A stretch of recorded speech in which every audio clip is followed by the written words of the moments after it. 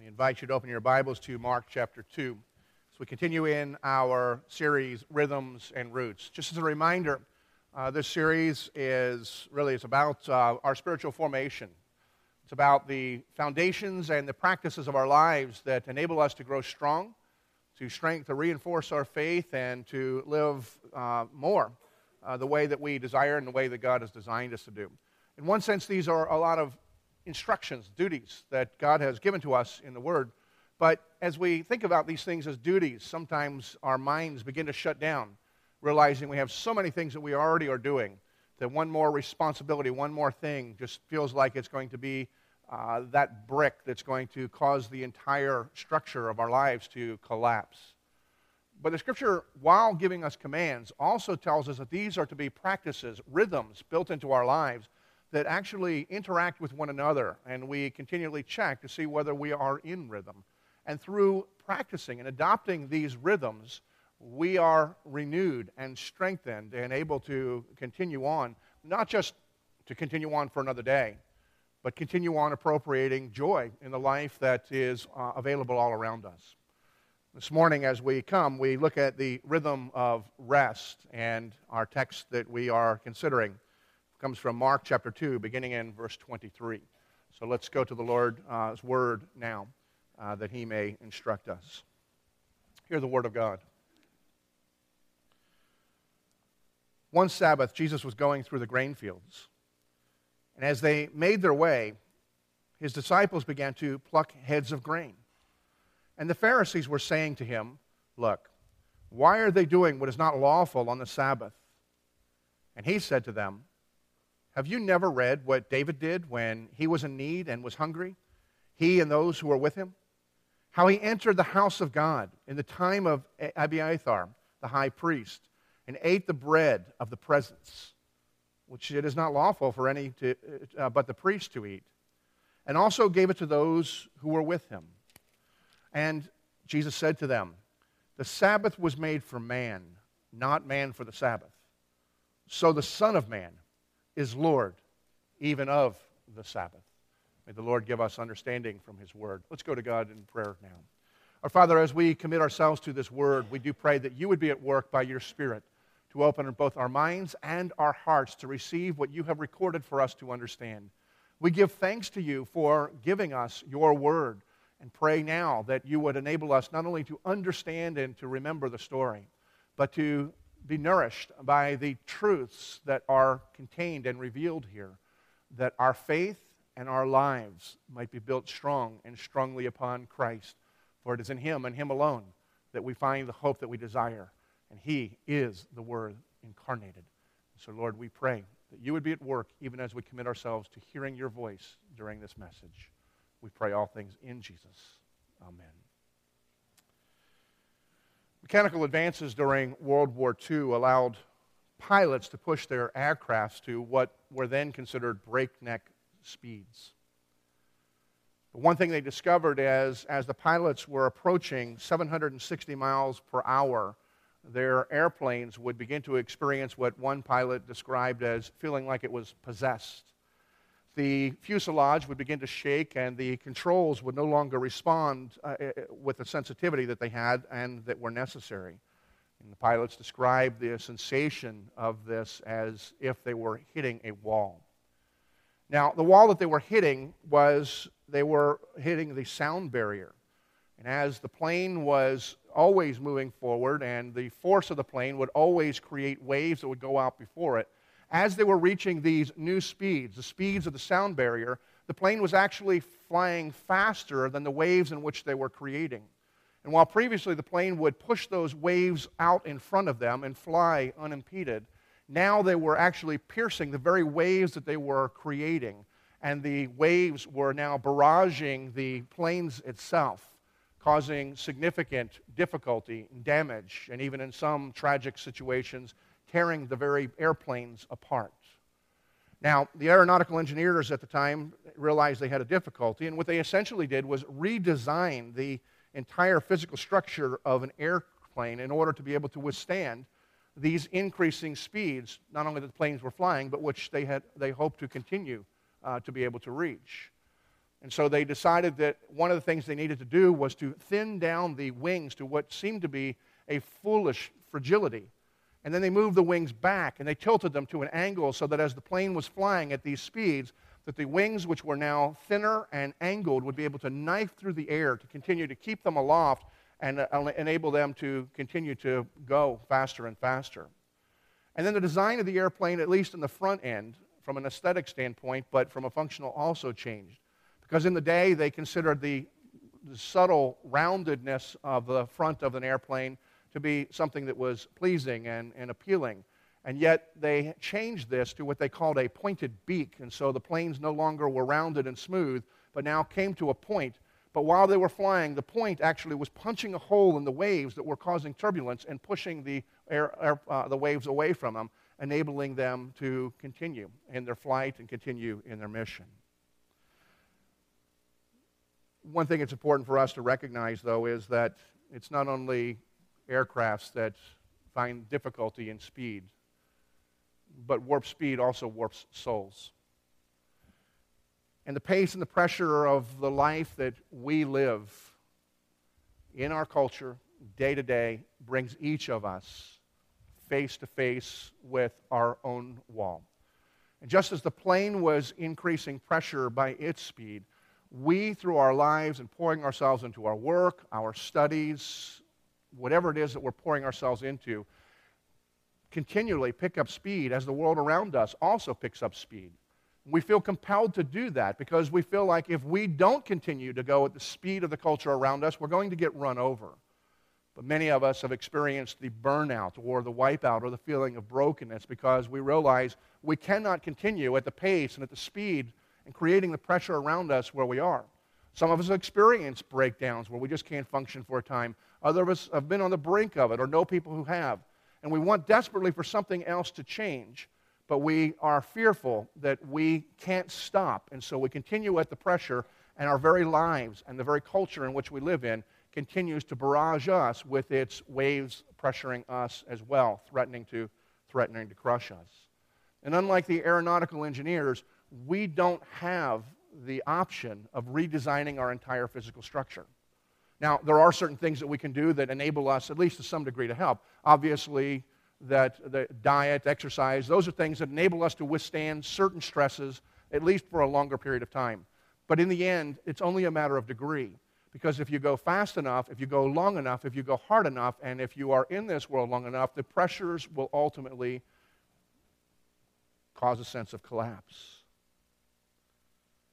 One of the things that we who are children of the Creator can rejoice in is that we are told that the fast lane is not the only lane, and it's not the only lane that matters. In fact, our Creator has prescribed that we take regular and frequent pit stops. He calls them the Sabbaths. God's own law testifies to this because as God was telling us how our lives are to be lived, He says this, remember the Sabbath day and keep it holy. 6 days you shall labor and do all of your work, but the seventh day is a Sabbath to the Lord your God. On that day you shall not do any work, you, nor your son or your daughter, your male servant or your female servant, or your livestock, or the sojourner who is within your gates. For in 6 days the Lord made heaven and earth, the sea, and all that is in them, and rested on the seventh day. Therefore the Lord blessed the Sabbath day and made it holy. And so the Lord has built into the rhythm of our lives, the way that we are to live, the way that we are to follow Him, as with a pit stop every week, 1 day in 7, that we take time and we withdraw from the work that consumes us day in and day out and find ourselves in His presence seeking to rest and to be restored. Seems simple enough.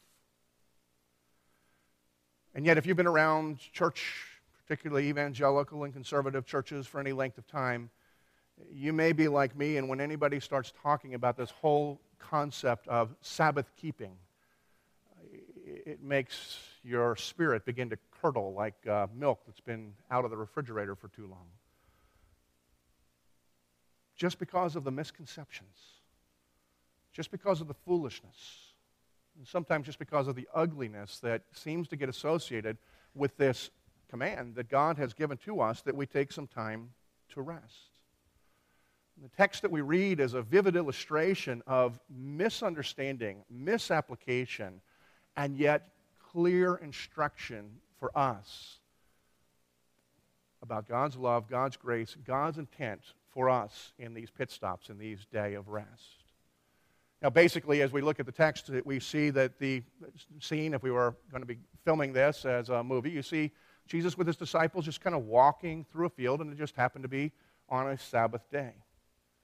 Now, the day at the time, according to the Mishnah, a day's walk, at least an appropriate day's walk, according to the tradition of the law, was 3/4 of a mile. Any individual was allowed to walk up to 3/4 of a mile. Not at one time, but that was a cumulative number of steps that you were allowed to take on the day on a Sabbath day. Scattered around different towns, you would find people who had not budgeted their steps enough, and if they didn't make it all the way home from the place of worship, they would just kind of plop down. They would wait till sunset when the Sabbath was over, and then they would walk home. Apparently, they had not budgeted themselves very well. But here we see the disciples that are out walking, and they apparently were within the acceptable number of steps still, because the Pharisees, who really like to be nitpicky, they didn't challenge them that you have gone over your 3/4 of a mile. But they were challenged in the fact that while they were walking, they were picking up grain. Now, we don't even know why the disciples were out there or what they were doing, but we know that they were out there, and we're told that they were picking grain as they were walking along. They weren't out there gardening, but just as anybody might do as they're walking through a field where the grass is high and you see the heads on the grass or in the grain, they would put their hand down, they'd scoop it in between their fingers, the heads of grain would be snapped off, and they would have them, and as it was grain, they would perhaps snack on the grain as they were walking, or at least put the tall grass in between their teeth and walk along, and they were walking along talking, leisurely. We're not told anything specifically what they were doing, other than they were picking the grain. Now, New Testament scholar William Lane has an interesting perspective on this, because he says the action of the disciples plucking the heads of grain as they passed through the field on the Sabbath walk, the action itself was wholly legitimate. Here's what Lane describes. He says, the Mosaic law provided explicitly that when you come into your neighbor's standing grain, then you may pluck the ears with your hands, but you must not bring a sickle into your neighbor's standing grain. The disciples' conduct here came under critical scrutiny by the Pharisees only because it occurred on the Sabbath. The action of plucking grain was interpreted as reaping because it was on the Sabbath, an act that was in violation of the Sabbath rest. Reaping on the Sabbath was formally prohibited by the Mosaic law. And in the 39 main categories of work forbidden on the Sabbath by the Mishnah, the Jewish tradition, reaping was number 3. That was the number 3 no-no to do on the day of the Sabbath. And so their practice itself was nothing wrong with what they were doing. You're allowed to walk through your neighbor's yard, and you're allowed to pick with your hand the grains. You're just not allowed to bring tools to be cutting the things down. You're not allowed to harvest without his permission. But because they were doing it on the Sabbath, it automatically then qualified, at least in the minds of the Pharisees, according to the tradition, that they were harvesting by picking things up with their fingers. And so they were challenged on that. Now, one thing, whenever I read this, it always comes to my mind, is I'm wondering what in the world were the Pharisees doing out in the middle of the field in the first place? I mean, they were supposed to be budgeting their steps to only 3/4 of a mile. Were they taking a shortcut home and deciding, hey, today this will be a better route? Oh, I've exhausted my steps. I'm just going to sit here in the middle of the field. And even if that was the case, you might assume 1 or 2. There seems to be a bunch of them sitting there that all took the same wrong turn and were plopped down in the middle of that field. And I think what we find in this passage is an indication, more a revelation of their heart more than anything else, because Pharisees do then as they do today. They have this tendency of overlooking their own negligence of God's standards as long as it's for a greater cause. And so while they were out and about and had not budgeted their walk or planned in advance what they needed to, it was okay for them to bring condemnation upon others because it was for a greater cause, trying to help those other people who were out of line. So ignoring their own foolishness, they began bringing accusations upon Jesus and his disciples because Jesus was making them feel very uncomfortable. Now, it is important, again, to reassert there are certain things we need to remember about the Pharisees. They're not all bad guys. In one sense, they take God seriously, at least to some degree. And here in this situation, they take God's law, at least the law of the Sabbath, somewhat seriously because they're trying to consider what is appropriate to do and what is not appropriate to do. And even while their attitudes stink, and even while perhaps their motivation stinks, there is something commendable about their attitude at times, at least when they take God seriously. The problem is not that they take God seriously. The problem, though, is they began to use God and use God's standards rather than as a means to come closer to God. They began to use God as a measuring stick to puff them up so that they could show how good they are as compared to other people based on God's standards. They were misusing God's gift of God's law and using it as a tool to promote their own self-righteousness. And because of that, Jesus hears their complaint and he responds to them. And in his response, he gives us two important truths that we need to consider in order to understand how we may both have a correct perspective and order our lives in a way to gain the benefit of the way God has created the day, God has created us. Jesus first says, look, Sabbath was made for man. Man's not made for the Sabbath. In other words, God didn't make a day and say, but the day's here. I need some people to do stuff so that it makes the day special. God created man after his own image. And yet, because we are not God, because we are simply creation, knowing that we have weaknesses and limitations, God knows that we need rest. And he created a day so that we could be rested and we can be restored and we can be renewed in him. The second thing that Jesus says is that I am the Lord of the Sabbath. He declares all authority over the day. He says, I'm the one who has mastered this day. I'm the one who's created this day. I'm the one who dictates this day. And so then he, declaring himself to be the authority, helps us to understand what is appropriate and not appropriate on that particular day. And these are very important truths to consider whenever we consider the day of rest, our pit stops, or Sabbath. Because I don't know if you have encountered people who are like these Pharisees or not, but I have on a number of occasions. Haven't really experienced it in this church. Every church has its own quirkiness, and that doesn't seem to be one of ours.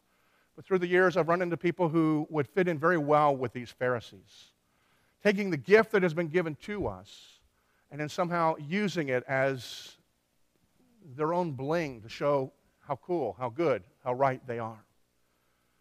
I had one colleague at one time who, recognizing that the traditional standard within the Reformed Church is to say that there should be no recreation on the Sabbath day, decided that he didn't want to be one of the Pharisees and to be so uptight about it, and so he limited that and said, really, some recreation and certain things are certainly appropriate. He came up with a category I'd never heard of before when he said there should be no commercial recreation. In other words, you're free to do whatever you want as long as there was no money exchange or no commerce or anything that was taking place. In a discussion I had with him about that one time, I realized that one of his practices, I was just curious about it, was he would go home from church on Sundays and watch the Steelers play. And so I asked him, don't they show commercials on the TV that you watch? That would seem to be a commercial venture. I know you got to pay to go to the game, and I know that on Sunday all those guys are getting paid. It seems like there's some commerce going on there. And to his credit, he thought about that, and he decided that he probably was inconsistent, and so he changed his practice. He said he began to tape the games and watch them on Mondays. As if the NFL or any of its sponsors give a hoot whether you watch their commercials on Saturday, Monday, Sunday, or any other time. He was missing the point. There are some within traditions, church, taking the Sabbath seriously that say, you know what, resting is not enough. Even taking a nap is actually not what the Sabbath is calling you to do.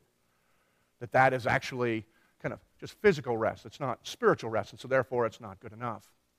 I encountered a guy that was like that as he was trying to come into a presbytery where I was a member, and he was being examined coming into presbytery, and I'm not really sure all of what it was that just bugged me about the guy, but there were probably a lot of things. But he just seemed so full of himself. by the time we got to the question of the Sabbath, and he just swore that he and everyone in his household, he kept the Sabbath. No violations, nothing inappropriate, that only necessary works or acts of mercy. The necessary works, at least traditionally, were things like, if you had a farm, you still had to milk the cows, food had to be provided. And the acts of mercy, you hear the old ox in a ditch, which we don't have a whole lot of problem with, but if somebody's, pulls off on the side of the road and you're allowed to help them. So only necessary works and acts of mercy. And I'm not sure what it exactly was that possessed me to do it, but I raised my hand, and as he's standing before a group of 75, 80 people being examined to come in, I told him I had a two-part question. And so he asked what my question was. I said, okay, well, do you believe that marital relations are appropriate on the Lord's Day? And if so, do you tell your wife that it's a necessary work or an act of mercy?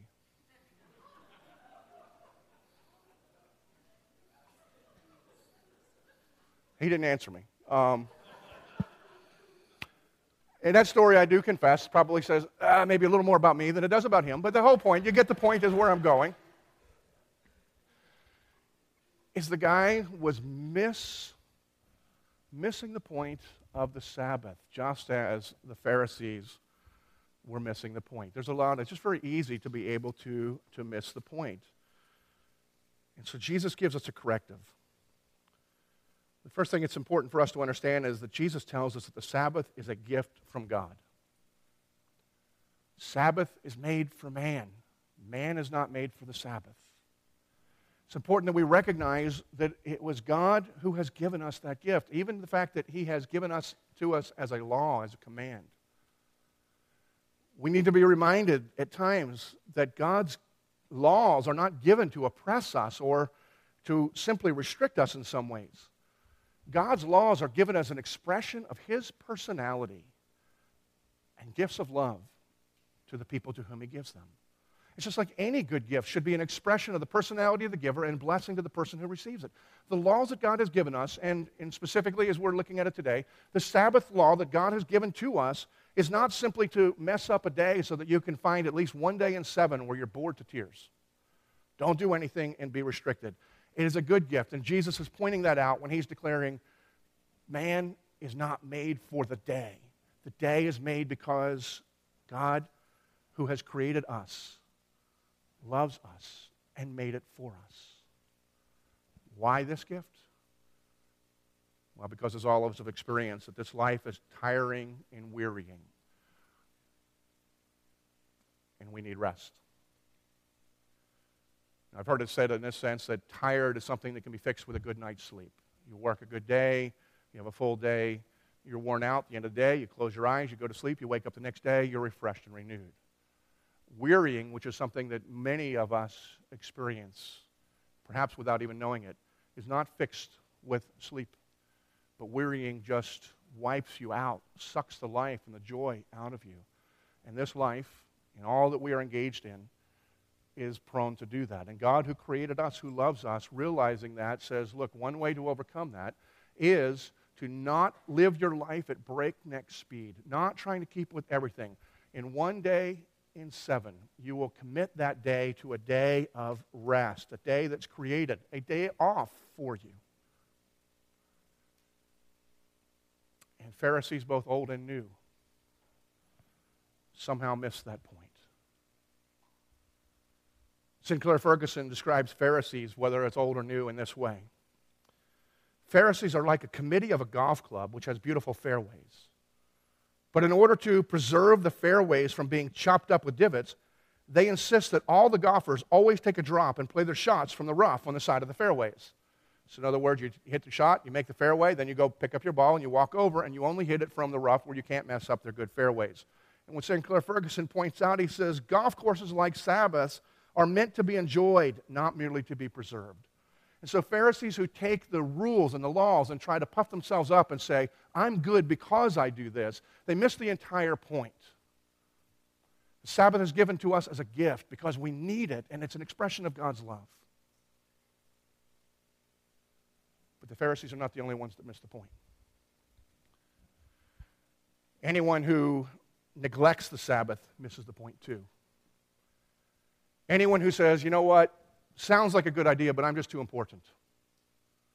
Thanks for the suggestion, God. Oh, it's a law. Well, thanks for your law, God, but you know what? This entire world will just fall apart if I'm not working today, if I'm not studying today, if I'm not doing what I'm supposed to be doing, what I think I need to do. God, you don't seem to understand that I am the apex upon which the entire world, at least my world, revolves. And if I'm to take the day off, it's just not a good thing. For anyone who says no thanks to God is saying no thanks to God giving us a gift. I believe God makes it a law because he knows that we are prone, and he says, I'm taking this Sabbath very seriously. And Jesus tells us, second, for us to understand, I am the Lord of the Sabbath. And we need to understand what he means by that. He's not giving blanket permission to just ignore and do what you want to do on the Lord's Day. As I hear over and over again throughout evangelical Christianity, we're under grace, not under the law, so I'm free to do whatever I please. Paul says, well, everything may be permissible, but not everything is beneficial. And frankly, while I'm not judged by the law is still good. The law is actually doing its purpose. The law, when it's used properly, is good for us. And if we're going to understand what Jesus means by being the Lord of the Sabbath, then we need to understand what Jesus' attitude was, both about the law and about the Sabbath day itself. And Jesus is pretty clear about that, because in the Sermon on the Mount in Matthew 5:17, Jesus says, don't think that I've come to abolish the law or the prophets. I've not come to abolish them, but to fulfill them. And so Jesus is saying, look, the whole idea that you can forget about the Sabbath because I'm under grace, I don't need to keep the law anymore. Jesus didn't do away with the law. He fulfilled it in the way that we're supposed to. He fulfilled it in a way that we'll touch on a little bit later, that we find everything that the law signifies in him when we come to meet him. And what was Jesus' attitude about the Sabbath itself? The one that we no longer have to keep because either we're too important or because God has freed us from this? Now, Luke 4 tells us this. Jesus went to Nazareth where he had been brought up. And on the Sabbath day, he went into the synagogue, as was his custom. So apparently Jesus didn't see as Lord of the Sabbath, as the one who has fulfilled the Sabbath, as the one who is the maker of the law, as something to be neglected. As one who is in his very nature God, but also became like us in his flesh and his humanity, and he decided and realized that it's not just a matter of keeping the law, but the Sabbath is something to be kept.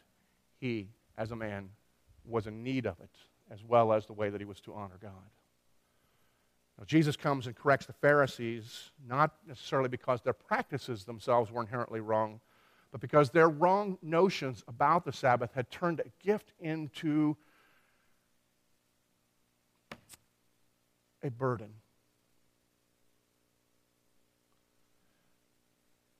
And because it became a tool for measuring self-righteousness. And that needed to be corrected for the gift to be able to be experienced the way that it needed to be experienced. And so Jesus reclaims the Sabbath from the Pharisees by saying, I am the Lord of the Sabbath. I'm the one who fulfilled it. I'm the one who is the object of it. I'm the one who has created it.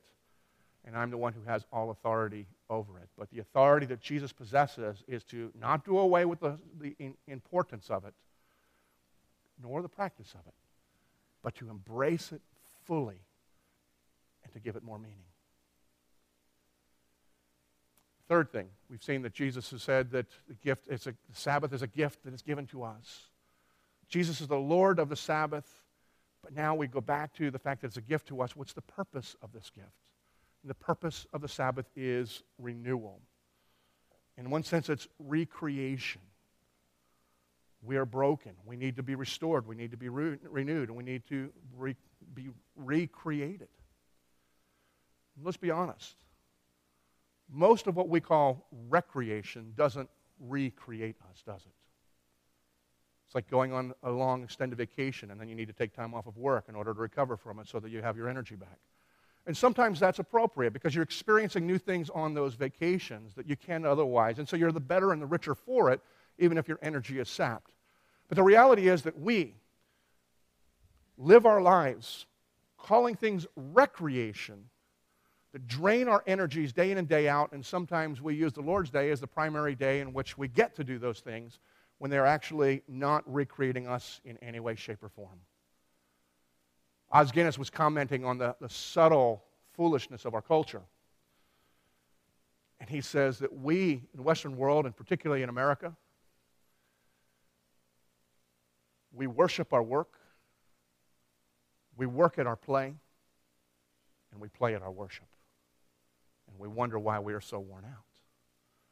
Because the very purpose of the day that God has given is to restore us and to renew us, and we have all of our priorities all out of whack.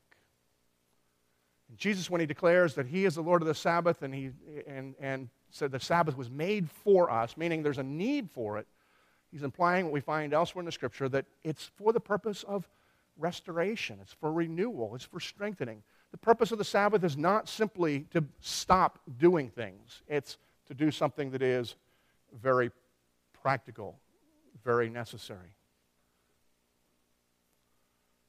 Eugene Peterson defines the Sabbath in this way, and listen and see if it sounds like something that would be beneficial for you.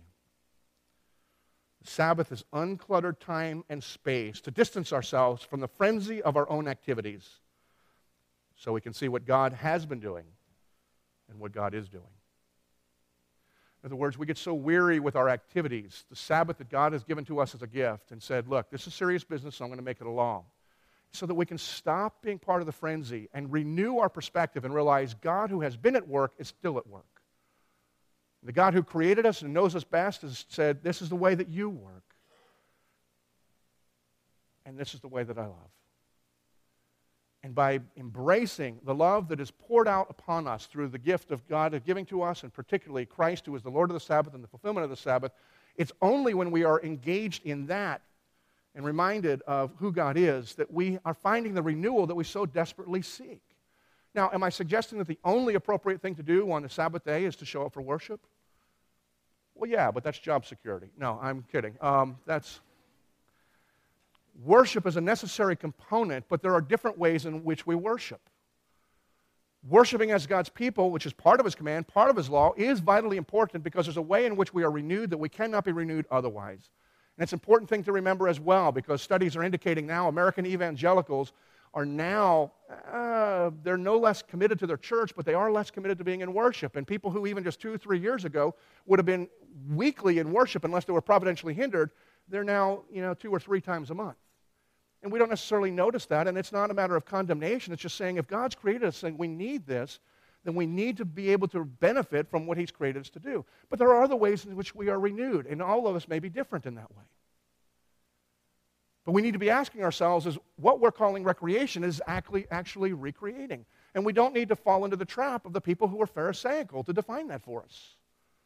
Another guy, I'm just making Presbytery sound so fun, but you meet all sorts of interesting characters in a place like that. He came in, and he wasn't uptight or obnoxious, but still he was trying to hold a firm line, and I asked him, and he believed that certain recreations were appropriate. And so I asked him this question with a much nicer tone than I did the other guy. Does he believe it's appropriate to walk through the woods? Sure. Do you believe it's appropriate to walk through the fields? Sure. If walking through the woods, you see kind of a stick that you can use as a staff, is it appropriate to pick up and walk with it? Sure. If it's appropriate to swing it a little bit, sure. Is it appropriate to put a little ball in front of that stick? No. Now, when I play golf, I'm walking through the woods anyway, but that's besides the point. And I will say this, for me, golf is not an appropriate thing to do because it does not recreate me. It expands my vocabulary, most things. Demonstrates my short temper. Golf is a very good game other days of the week, but I'm not renewed by it. I'm broken by it. And so for me, it's not an appropriate thing to do. My intent today is not to give a list of what is and is not appropriate because we just can't. But it is to challenge you to say, what you are doing, does it really bring recreation? Does it bring restoration? Does it bring renewal in your life? Or have you just chosen not to think about it or let somebody else think about it for you? See, we are in need of being renewed. Life barrages us constantly. I know that most of us like to think of ourselves as like Rocky Balboas. We'll just take on the opponent, even if the opponent is bigger and stronger and tougher, but with our natural fortitude and just stick to it. Eventually, we'll either overcome or at least we'll subdue it enough to earn the respect. But life doesn't respect us, and life doesn't stop, and you will not beat life. And life around us continues to go at a speed that we cannot control, and you can try to keep up with it if you want, but you cannot keep up that pace, and eventually the waves are going to bring collapse into your life. And the only thing that we can do is to then find out how we're designed and how we are able to not only withstand, but overcome in another way. And God has said that the way that we overcome is not by pressing on and being faster and stronger with more endurance than anybody else. It's to recognize that we are weak and that we are frail and that we need to rest. And God has established a day for us to do that, where we not only stop the activities that we're normally engaged in, but we seek His face, come into His presence, are restored, and then find other ways in which we recognize His glory, that He is at work, and getting away from that frenzy. And in that regular practice, we find the renewal that we so desperately want. And yet, for some reason, we just don't like the idea of somebody saying, I got to take this day off. It's foolishness. I mean, how many of us wish oh, it's such a busy week, I just can't wait till I can take a day off. Well, how about taking one day in every 7? Are you kidding me? That's too legalistic. We need to recognize God in His love for us has given to us a gift, the gift of a Sabbath. And the Sabbath is a rhythm which we need to embrace. Because the Sabbath is a rhythm around which we build our lives and work our schedules and find the renewal and the freedom to experience joy and strength and peace that we so desperately long for and search for in our activity. By embracing this, it's a recognition that it's an interesting paradox of our faith. We recognize in stopping that God is sovereign and God provides. And so our activity is to not be engaged in the activity, which is an act of trust of God and saying, God, I will trust you not only to provide for my needs if I'm not working constantly, but I will honor you at your word as if you are the one that has great wisdom. And I will come before you, Lord. The question is, how do we do it? First, it's necessary for us to prepare in advance. I mean, we know we want that experience. But we need to prepare because there are so many things that need to be done. And so things that we know in advance that we want to have that day off, you prepare yourself. If you know you're going to be traveling and it's going to be taken, you prepare before it's time to do it. The same is true for preparing for a Sabbath. Knowing that you need the day, you do as many of the things that you are able to in advance so that you have fewer things that need to be done on the day that you want to rest, so that you're free. It prepares the rest in one sense before you actually do it as well. In order to gain the benefits from it, you prepare yourself in recognizing the gift that's given to us. And then the second thing is that you seek God. Because Jesus said, look, come to me, all of you who are tired and who are heavily burdened, and I will give you rest. And Jesus said that because He is our rest. He's the one who's fulfilled everything that we're striving for so that we'd be accepted for God. He's the one who's mastered everything. And Jesus says, come to me. Come and seek my face.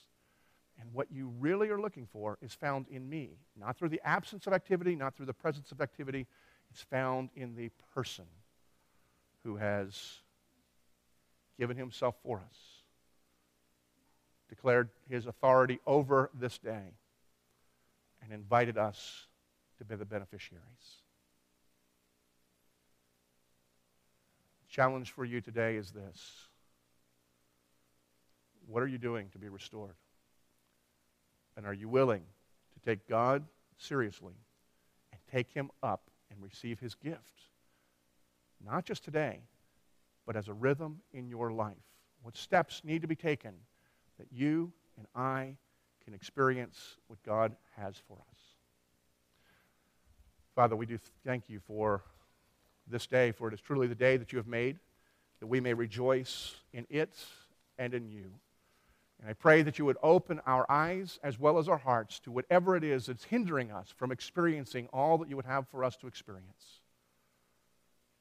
Set us free from ourselves as well as from this world, even as you have set us free from our sin through Christ Jesus.